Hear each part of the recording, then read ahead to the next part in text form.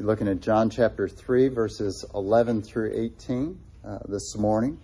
This is God's word, eternally true. Verse 11. I tell you the truth. We speak of what we know, and we testify to what we have seen. But still, you people do not accept our testimony. I have spoken to you of earthly things, and you do not believe. How then will you believe if I speak of heavenly things? No one has ever gone into heaven except the one who came from heaven, the Son of Man. Just as Moses lifted up the snake in the desert, so the Son of Man must be lifted up, that everyone who believes in him may have eternal life. For God so loved the world that he gave his one and only Son, that whoever believes in him shall not perish, but have eternal life. For God did not send his Son into the world to condemn the world, but to save the world through him. Whoever believes in him is not condemned, but whoever does not believe stands condemned already, because he has not believed in the name of God's one and only Son. Here ends our reading. There's a response of thankfulness that's printed for you in your bulletin, and it's up on the screen here as well. The word of the Lord. Thanks be to God. Thanks indeed. Let's pray. I watched a number of years ago a show that was put out by the History Channel. I watched it on Amazon Prime or whatever they call that, Prime Video. What do they call that now? Yeah, Prime Video. It was a series called Vikings. And I enjoyed it greatly. It was very violent. If you like violent stuff, then great. If you don't, you may have some places to cover your eyes there. But it was fascinating looking at Vikings around 800, 900 AD, 800 AD 900. And one of the hardest scenes for me to take was when the main protagonist, that kind of the whole 5 or 6 seasons surrounds, is Ragnar Lothbrok. And Ragnar finally comes to his own death. And if you want to watch the series, plug your ears at this point. Spoiler alert. His enemies capture him and they throw him down into a pit of vipers. We were talking at my family dinner table about the worst kind of death you could have. We were saying, drowning or fire, and I don't know, pit of vipers is pretty tough there. But we see that a couple of times here in this passage. But really, Ragnar has done great destruction. As much as, I liked the Vikings as a kid as my favorite football team in the NFL, loved the helmets, and, was just thrilled by, the Vikings and all that. I still like them, by the way, Minnesota gal back there. They did so much destruction. They just went and stole and killed people and stole their stuff. That's what Vikings did. They're from all Scandinavia, Sweden and Norway and Finland, that whole area up there, Denmark. But when Ragnar gets bitten by all these poisonous snakes in the end, he deserves it. As much as I admired him, and he was just such a hero of a guy. As you're watching the show, he really deserved it. How many people had he killed? How much destruction? And he just went and stole people's stuff. Other people worked for this stuff, and he just went and stole it. But as we see ourselves, and as we see Jesus speaking here, as we see God through Moses speaking in Numbers 21, we have to come to something that Scripture squarely puts to us. We deserve much worse than we receive. As we saw in our declaration of the gospel, the central verse in that, you can look at it there in the very middle, Psalm 103:10.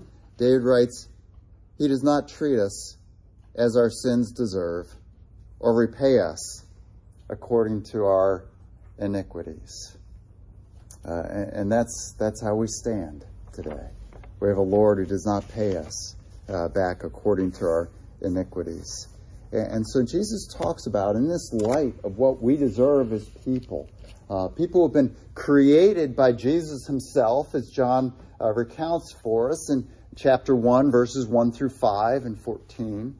There, Jesus has created us. He sustains us, and yet we don't think of him too much. Even devout Christians aren't thinking of Jesus and walking in sinless perfection all the time. And we say sinless perfection not as a pejorative. Well, of course I can't walk in sinful perfection. We really ought to. That's what we owe God. To walk in his way all the time for his glory. But we don't. And so Jesus talks to us now about a way out. How it is that we might not be treated as our sins deserve. So if you like to fill out blanks in an outline, you're welcome to do that as we go along. If you want to just listen, that's fine too. However best you take it in is fine by me.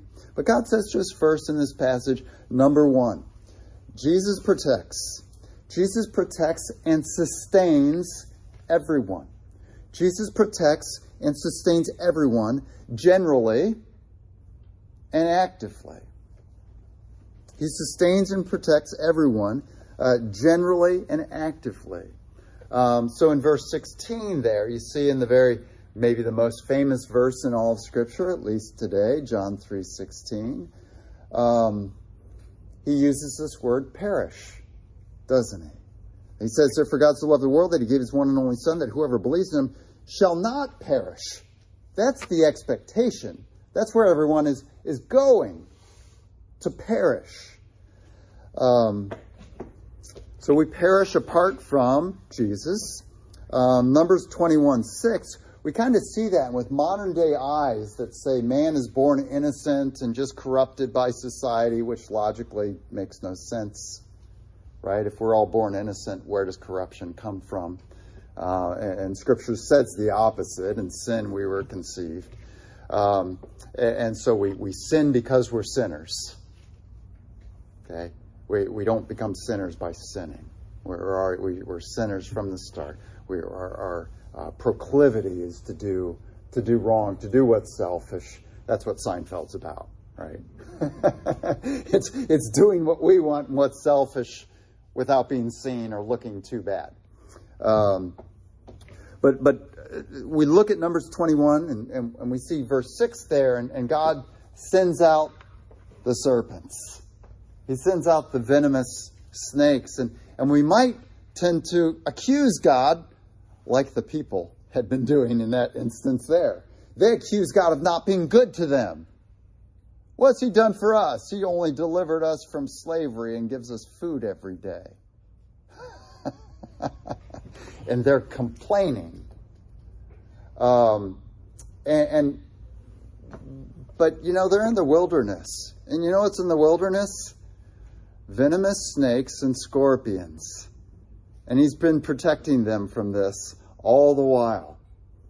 He recounts this to them at the end of their 40 years in the wilderness and says, "I gave you bread to eat. I protected you this whole time. Look at your sandals. They didn't even wear out after 40 years. Anyone have running shoes that last more than 40 years? So God's been actively sustaining them, actively protecting them. And that's what he's been doing for his people in Numbers 21.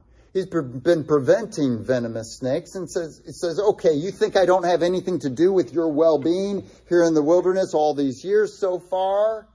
Okay, I'll remove my protection and let's just see what happens. And the venomous snakes come in. But beyond this, Colossians 1:17 speaks of Jesus holding all things together. You know, I was amazed by this. I was actually a young Christian at the time, I think. Maybe I learned it a little bit earlier, but how in the world does a nucleus stay together?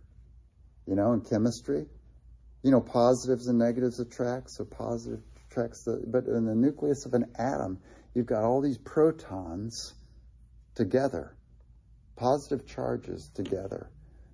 And yet Colossians 1:17 says Jesus holds all things together. Very similar thing said in Hebrews 1:3 as well. But we looked at a couple of passages. If you remember what you heard from Jim speaking from Job 34:14.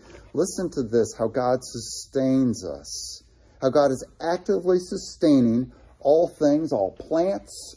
Why isn't entropy happening in certain instances? Why is a plant growing and becoming more complex from the time it's a seed? Why did you become more complex from the time you were a zygote implanted in the womb of your mother? Why did you develop things like fingernails and eyelashes and that kind of thing? How do those things come together? When I throw an egg out into the street, it doesn't turn into eyelashes and fingers that are functional, that can pick up things. That's what entropy would predict. That's what randomness, evolution would predict. Yet Jesus is holding all things together, doing the opposite of entropy, showing forth his glory. But Job 34:14 says this: if it were his intention, God's intention, and he withdrew his spirit and breath. Okay, that's a reference to Adam, right? Adam's clay that's formed, and God gives him his spirit.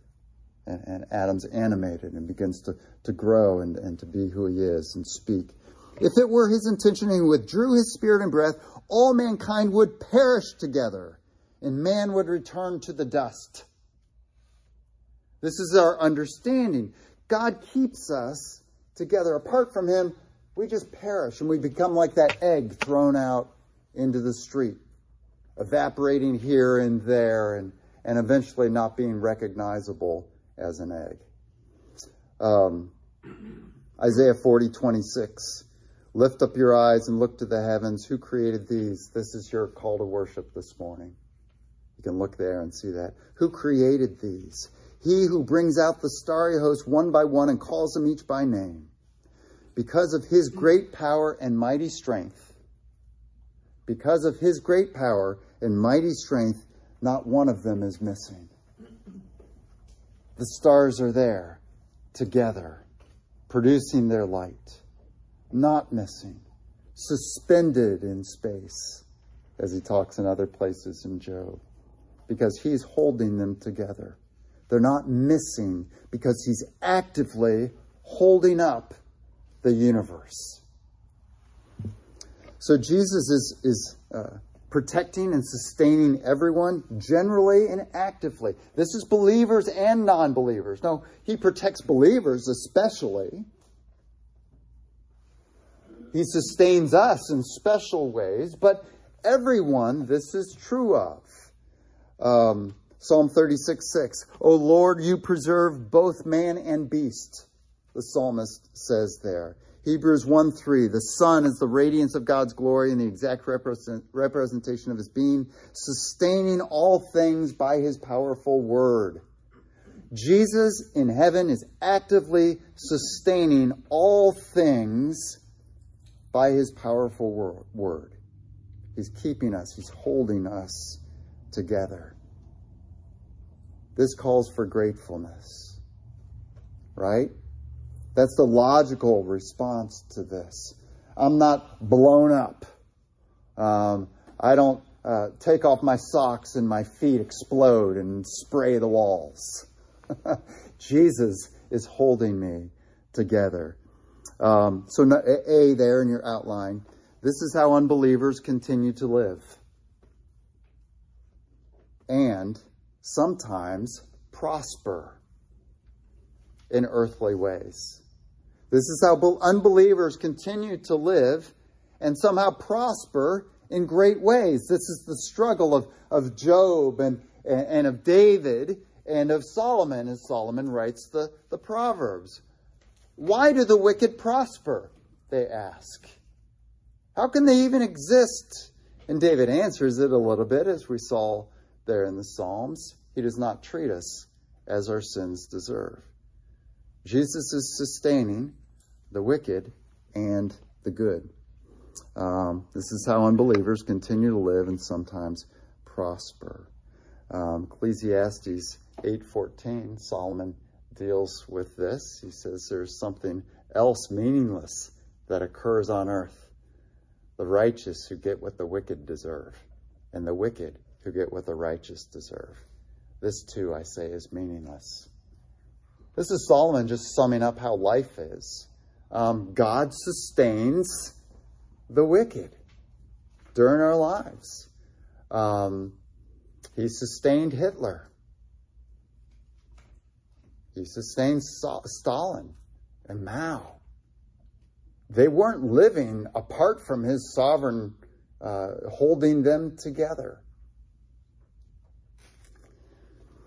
This is what Scripture calls, or what theology calls common grace. Common grace. That's a blank for you there. God is gracious to all. He doesn't treat us as our sins deserve. B, right above that line there. God is currently being kind to the wicked and ungrateful. Those are the words of Jesus in Luke chapter 6, verse 35. God is kind. He's saying, you be kind. Love your enemies and pray for those who persecute you. For God is kind to the wicked and ungrateful. So you be like your God. Be kind to the wicked and ungrateful. Luke 6:35 says that. Matthew 5:45 says, God causes the sun to rise on the evil and the good, and he sends rain on the righteous and the unrighteous. Paul said to the unbelievers in Lystra, which was a Gentile city, in Acts 14:17, yet God has not left himself without testimony. He has shown his kindness by giving rain from heaven and crops in their seasons. He provides you with plenty of food and fills your hearts with joy. This is what Paul says to unbelievers, unbelieving Gentiles in the city of Lystra, where Timothy was from. And so that's common grace. God is kind to the wicked and ungrateful. He gives unbelievers food and to fill their bellies full. He gives them joy at certain times. Sometimes unbelievers' teams win. Sometimes their family's nice to them and they enjoy their Christmas, and they're not believers, and God brings them that joy. He cares for his image, which is on each person, in other words. And he treats even unbelievers during this age not as their sins deserve. And C, here's a big reason why. Ready? C. This is also how you didn't perish before you believed in Jesus. If he had treated you as your sins deserved, you wouldn't have had time to come to faith. You would have perished before. And so we're in this era before Jesus returns, where he is sustaining the wicked and ungrateful, which we were ungrateful to God for all he's done for us. Saying, oh, God hasn't been good to me. Wicked, doing what we wanted at the expense of others and not paying attention to what God had called us to do, even though he created us and sustained us. But we didn't perish before believing in Jesus. And this is Jesus' answer in heaven to those who have died for their faith in Revelation 6:11.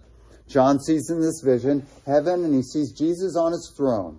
And he sees around Jesus' throne those who have been put to the sword for their faith. And they cry out to Jesus around his throne in heaven, and they say, how long, O Lord, till you avenge our blood? And Jesus' answer to them in Revelation 6:11 is, not until I gather up all your brothers. See what Jesus is doing, that we see him begin to do, that we had seen him do in Revelation 6:2, is that he's this rider on the white horse, given a crown, holding a bow, and going out as a conqueror bent on conquest.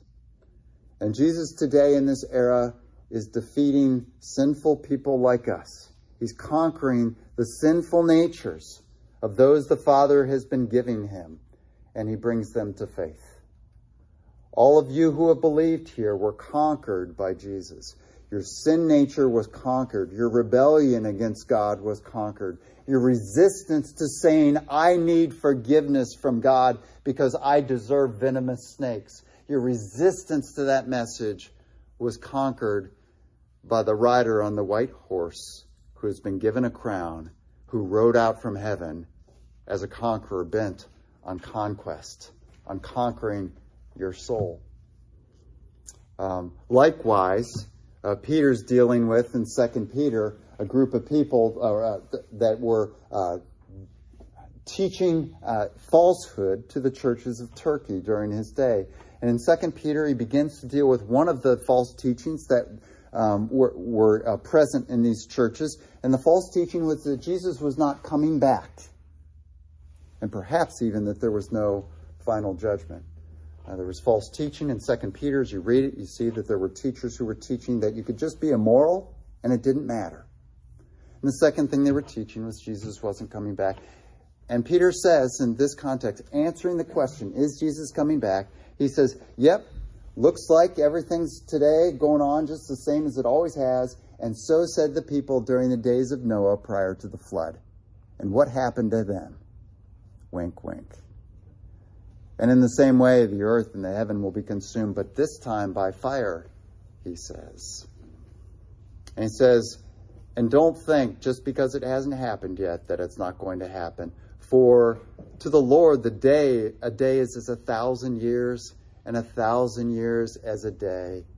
And he is patient with you, writing to the church, to those who aren't saved yet in the church. He's patient with you, not wanting any to perish, but some to come to repentance. And so Jesus hasn't come today, and so you haven't perished because he is being wicked today. He's being patient today and sustaining today and protecting today those who are wicked and ungrateful. So that's how you didn't perish before believing. So when you're tempted like me sometimes to curse the presence of those who are persecuting you for your faith or causing you trouble because they're not, as Jim and I were riding along the road, they're turning right and not in the right turn lane and going slow to turn right. As we're tempted to curse and say, God, why don't you just get these dumb heads out of the way?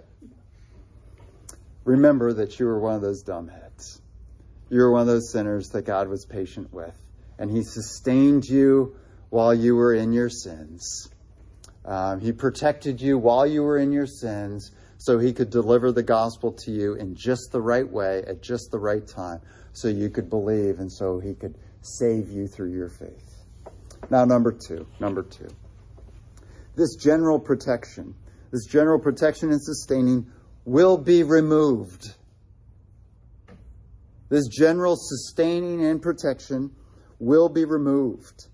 Again, verse 16, there are some who will perish. Jesus speaks in verse 18 in this passage that those who haven't believed have been condemned already. And they will perish. There will come a time when people will perish. There will come a time that will be the equivalent of what we see in this foreshadowing of Numbers 21, the venomous snakes. When God removes his protection, his protective wall that's protecting all people and allowing them to live and that's giving them food in their bellies and joy in their hearts, he's going to remove that protection for them. He's going to remove his sustaining of them and just let them get what they deserve. So God provides a way, though, not to perish when his protection and provision are removed in the future. It's this, number three. Look to the Son. Look to the Son. Capital S-O-N. Capital S-O-N. Look to the Son, Jesus, believing this action will save you. This is what Jesus is teaching here. Look to me, he says, for this action will save you. Just like looking to that bronze serpent that Moses held up saved them. Look to the Son, Jesus, believing this action will save you. So A there, God has provided that belief in Jesus. God has provided, just like he provided Moses' people who were all complaining, snot-nosed brats, right? They would have been in slavery, and they were saying slavery was better than being in God's care. That's what they're saying in this passage. Why, Moses, did you take us out of Egypt? Why, God, did you bother us? We don't like your protection. We don't like the way you're doing things. What they deserved was to perish, but God provided a way for them. He's gracious to them as they complain about him saving them. As they complain about him providing for them food every day in the midst of the desert. They're like, we don't like this food. He shows them grace. He shows them patience. He shows them love. And he provides for them in the desert there, Numbers 21, a way to survive. A way to be saved from these venomous snakes, to which I would have said, oh, good. I don't like black snakes, and they're not poisonous, so venomous snakes are much worse. So God showed this, he provided that belief in Jesus would save you from what you deserve, that's your blank, for your ungratefulness and sins. You know, if someone ever says to you, an unbeliever, well, I've never sinned. Well, first of all, that's not true. But say, well, how grateful have you been to God? Scripture says that Jesus is sustaining you right now. Have you ever thanked him? Do you thank him once a day? And then, you know, that brings out the sin itself of being ungrateful. But God provides belief in Jesus will save you from what you deserve for your ungratefulness and sins. This is how God treats the believer, not as his sins deserve for eternity. 3b. God showed this in Moses' day. He provides a way, has Moses create a bronze serpent put up on a pole, and this arbitrary thing. If you look at this bronze serpent up on this pole, you won't be bit. Or you'll survive your bite, actually, it says there. You'll survive the bite. It's this arbitrary way. So C, Numbers 21 was a foreshadowing of how God would. Numbers 21 was a foreshadowing of how God would save some from death through Jesus. Not everyone's saved there. Some people get bit by venomous snakes and they die. But those who just say, okay, it sounds silly to me, right? Like Naaman, right? Naaman has leprosy, and he's told to wash 7 times in the Jordan River, and it's muddy, and he finally has to be convinced to just do it. I know it sounds arbitrary, but just do it. It's what God's prophet has said to do. And then finally he says, oh, well, okay. We've got a children's video. One of Naaman's assistants says, you know, if he had asked you to do some great thing, wouldn't you have done it? So why not just do this simple thing? But Naaman does it. Just arbitrary thing. Just go wash 7 times. Nothing magical about that. But just show faith. Whatever God says to do to be saved from your leprosy, do it. And so he does it. And he's saved. And here with Moses, just look at this bronze snake. It could have been anything. Could have been a silver donkey, you know, in a baseball mitt.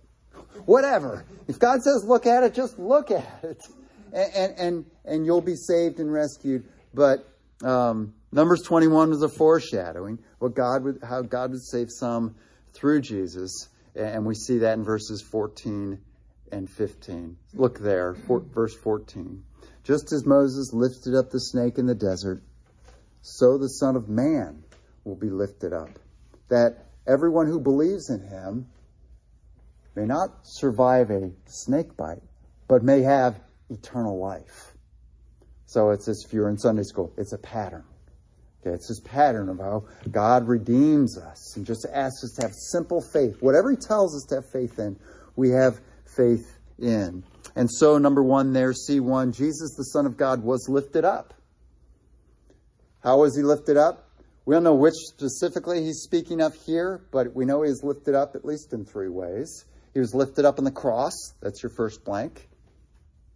He was lifted up in his resurrection, lifted from death, lying down flat in a tomb, lifted up from that. And then he was lifted up in Acts chapter 1 in his ascension.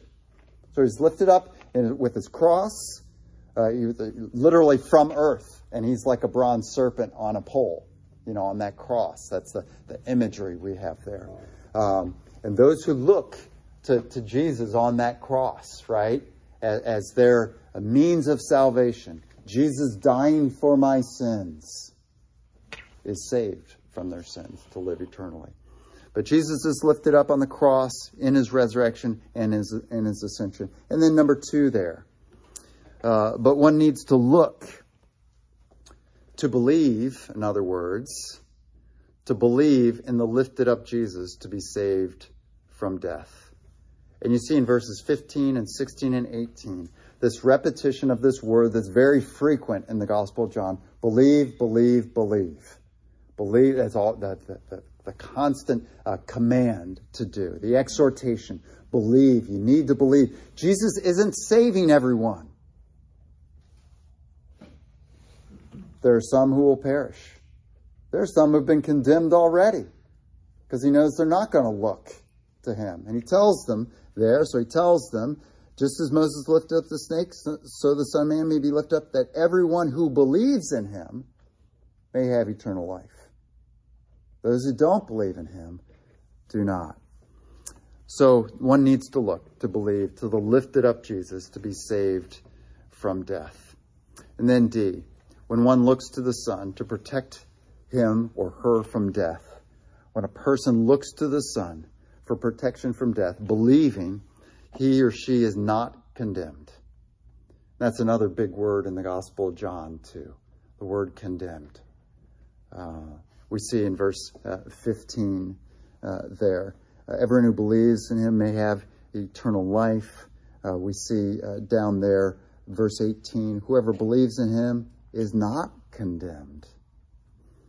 But whoever does not believe stands condemned already. So Jesus saves from being condemned. John 5:24 we looked at in our preparing for the hearing of the word. You can see it there in your bulletin right up above where you're filling in blanks. Preparing for the hearing of the word. Jesus says, I tell you the truth, whoever hears my word and believes in him who sent me has eternal life and will not be condemned. So what's the expectation for a person born on the earth? They will perish. They will be condemned. But God provides a way out. Not a bronze snake, but Jesus lifted up. And whoever looks to Jesus, whoever looks to the lifted up Jesus, the put on a cross, the resurrected, the ascended Jesus, will be saved, will not be condemned, but have eternal life. So, number four. So know that the essential nature of looking to Jesus, and that's what saves you. And whoever doesn't look to Jesus is not saved and will perish and will be condemned. But then number 4, we know that's not a very popular message in our day, that people are born on the way to being condemned, that people are born on the way to perishing, that people are born with a proclivity to sin, not a proclivity to be nice. That's not a popular message. And so Jesus gives us something here in order that we might have confidence in our faith, that we might not shrink back from this message. And so this, number 4, have confidence. Have confidence in your faith, the Christian faith. And here's why Jesus says you should have confidence. Here's why he told his disciples they should have confidence. Here's why John was telling his original readers in AD 90, who were Jewish people who had believed in Jesus, whose relatives were all saying, "You're crazy, you've left the Jewish faith. What have you done?" And John tells them, have confidence. And here's why. Have confidence in your faith, the Christian faith, for everyone else is just guessing. This is the point Jesus brings up. Everyone else talking about eternal things is just guessing.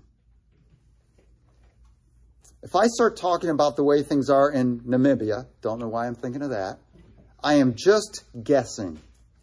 Why? I've never been there. I can't give you an eyewitness account of how Namibia is. Can't even pronounce it. I can't tell you whether it's mountainous or whether it's arid. I can't tell you the poverty level or the wealth level there. Can't tell you. I'm not an eyewitness. I would just be guessing.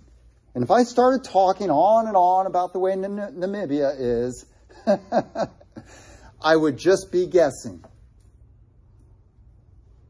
But Jesus wasn't guessing when he talked about eternal things, when he talked about heavenly things.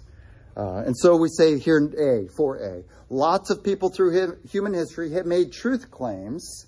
Lots of people through human history, from the time of Adam's descendants on, have made truth claims. Lots of people regarding, number one, satisfying life. Right? We just go to any bookstore. Truth claims.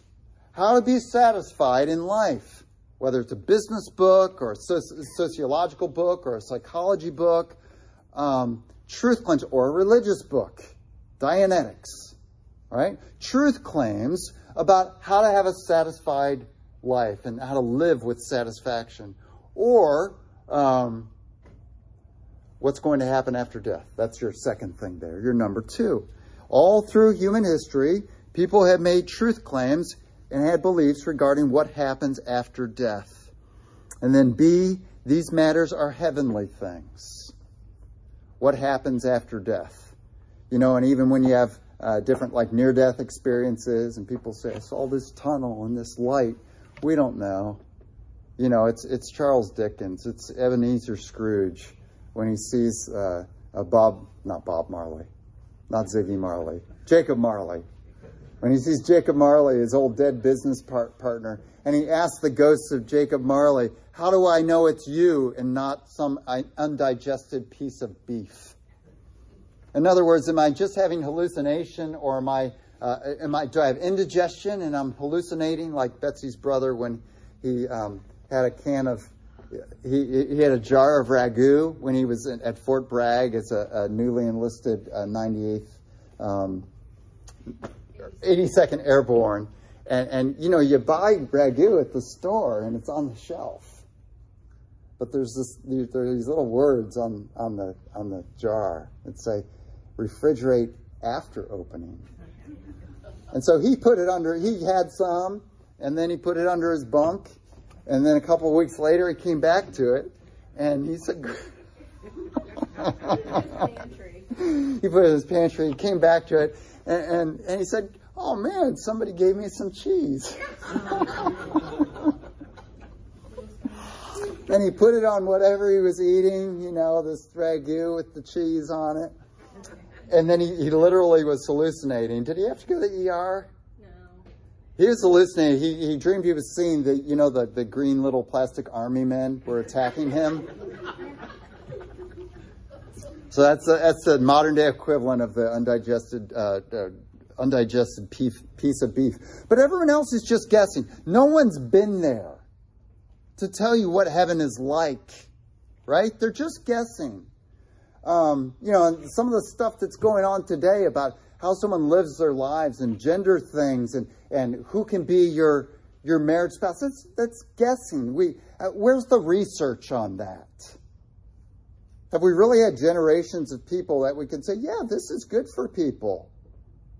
It's just guessing. It's theory. And that's what we have in the world about satisfying life and about eternity, what's going to happen after death. It's theory. And Jesus says, but let me tell you something. I'm not giving you theory. See what he says there in verse 11? I tell you the truth. We and my apostles, we speak of what we know. The apostles knew it because they were hearing it from an eyewitness. We speak of what we know. We testify of what we have seen. But still you people do not accept our testimony. I have spoken to you of earthly things. You do not believe. How then will you believe if I speak of heavenly things? And then he says this, verse 13. Everyone's guessing.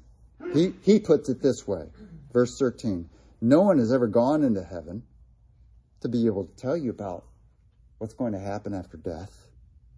To be able to tell you from the one who's created everything, who knows what's good for your soul and your body. Because he made you. No one's been there to consult with him. How should we live? Doesn't go that direction, just someone thinking out of their head. But he says, no one has ever gone into heaven except the one who came from heaven, the Son of Man. And that's what John has established in chapter 1. Jesus is the one who came from heaven.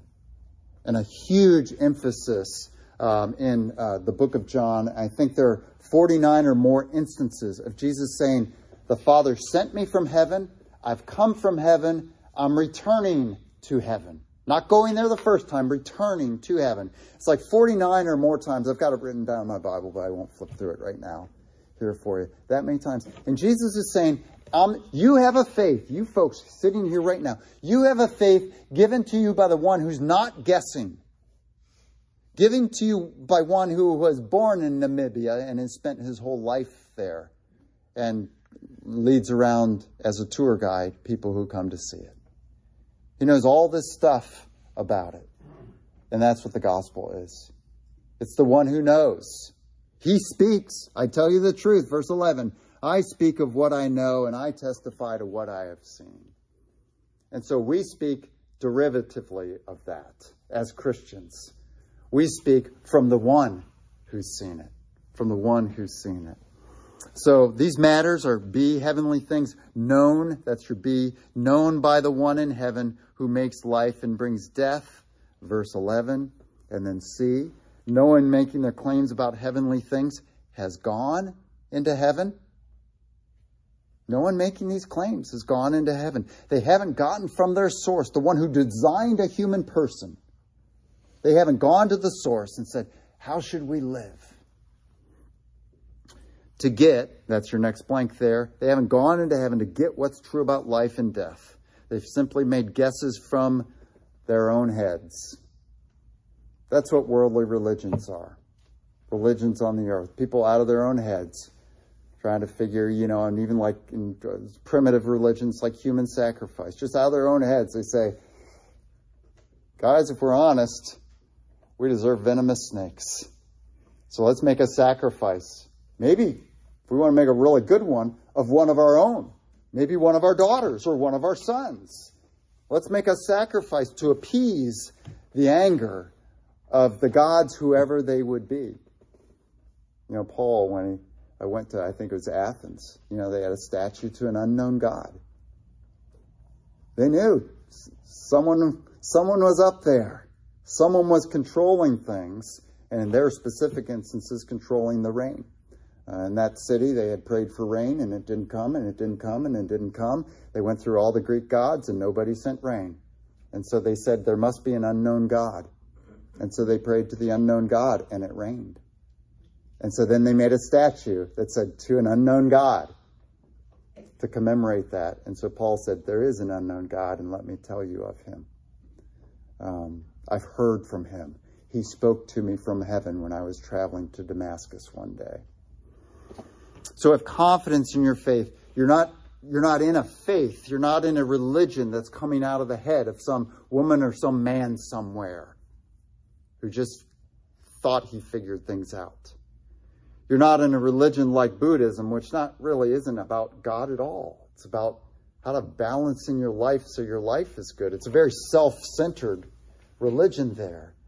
You're not in a religion like Hinduism with, things that you can't show in the office because they're obscene, and gods that are doing obscene things with each other.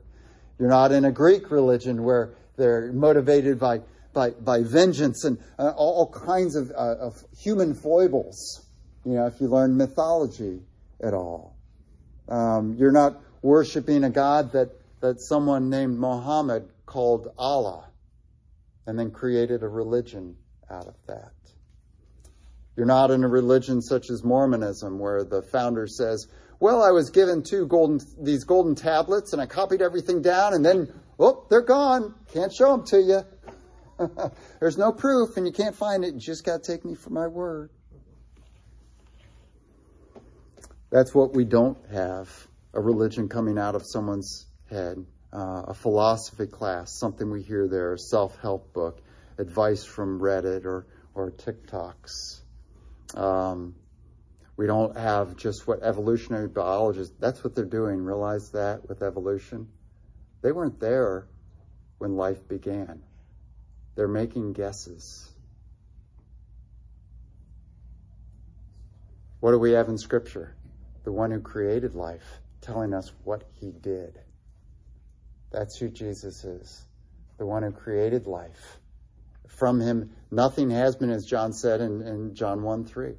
Outside of him, in John 1:5, outside of him, nothing that was made, nothing that has been made is made or exists apart from him. Evolutionists have been making guesses, and they made guesses for so long, and then the evidence started coming in, and genetics started coming in, and chemistry started coming in, not supporting their theory, but they were in too far. They'd done their PhD dissertations, and that's what their career depended upon, and so they stuck with it.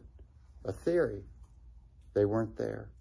We weren't there either, but we've been given a message by the one who was, and so we can have confidence. So D. Jesus came from heaven. Verse 13, verses 1 through 5 of chapter 1, as well as verse 14. Number 1, D1, he was in heaven before he came to the earth. John's emphatic about that. Jesus is emphatic about that. The Father has sent me. And then number 2 there, he wasn't guessing about heavenly things. You see that there in verse 12. Jesus says, I've spoken to you of earthly things. Probably stuff about, like the earthly temple he'd spoken of in chapter 2, but different parables about, the kingdom of heaven is like a sower who goes out and sows seed, about earthly things. I've spoken to you of earthly things and you do not believe. How then will you believe if I speak of heavenly things? So Jesus wasn't guessing about heavenly things. Rather, here's your blank, he was reporting. He was giving eyewitness. What's it like up there? They could ask Jesus as they were with him. That was my desire as a kid. I wish Jesus, not understanding the gospel, I wish Jesus hadn't died on the cross.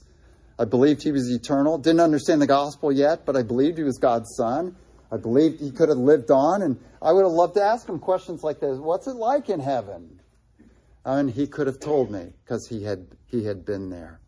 So he is reporting or testifying of what's true. He was testifying what thought and behavior makes for a satisfying life. He was testifying about what happens after death. And what he says about heavenly things is true knowledge because he's an eyewitness of it. He has true knowing. And then look at verse 18. He says there, no one has ever seen God. In other words, they're all guessers. No one has ever seen God. But God, the one and only. Okay, that's the same reference to verse 16. The one and only Son. God, the one and only. I, who is at the Father's side, has made him known. Jesus is at the Father's side, and he made him known to us. If you look at chapter 1, verse 18, no one has ever seen God, but God, the one and only, is at the Father's side, has made him known. That's John's statement about Jesus in John chapter 1. So our summary. If a person looks to Jesus, to be saved from eternal death, just like those people in the wilderness under Moses looked at that bronze snake. If a person looks to Jesus with content of what they want Jesus to do, not, I think he's a good teacher. Not, I think he's a gentle man. I think he was a great man and a great spiritual leader and said things that were helpful to people. But they look to Jesus to save them from death, like people look to that bronze snake to save them from death. So there's a content on there. There's something riding on this. If they have that kind of faith, looking to Jesus to save them from eternal death, they will be saved from eternal death and the condemnation that is currently holding back. That when it comes, when those walls are lifted, they will be saved. So that person will be saved, that's your blank, and have eternal life. So if a person looks to Jesus to be saved from eternal death and the condemnation God is currently holding back, he will be saved and have eternal life. And then second thing, those who believe, you who believe in this, should be confident in your faith. Recognize the difference between the Christian faith and all other faiths. No other faith has a founder who says, I am God, I've come from heaven, and I'm going to tell you everything that you need to know. No other faith is like that. Every other faith is not this direction, it's the other direction. It's men looking up, trying to discern, trying to figure things out, and then other people saying, that sounds good to me, and then they gain confidence, and then they publish a book. Or they start speaking. But be confident. Those who believe should be confident in their faith because the facts of their faith, that is the heavenly things. How you should live and what happens after death and how you escape what you deserve. The heavenly things are not guesses of people. They're not guesses of people, but the testimony of the one who came from heaven. They're our faith, the tenets, the fact bits of our faith is the testimony of the one who came from heaven. That is, guess who? Jesus. Let's pray.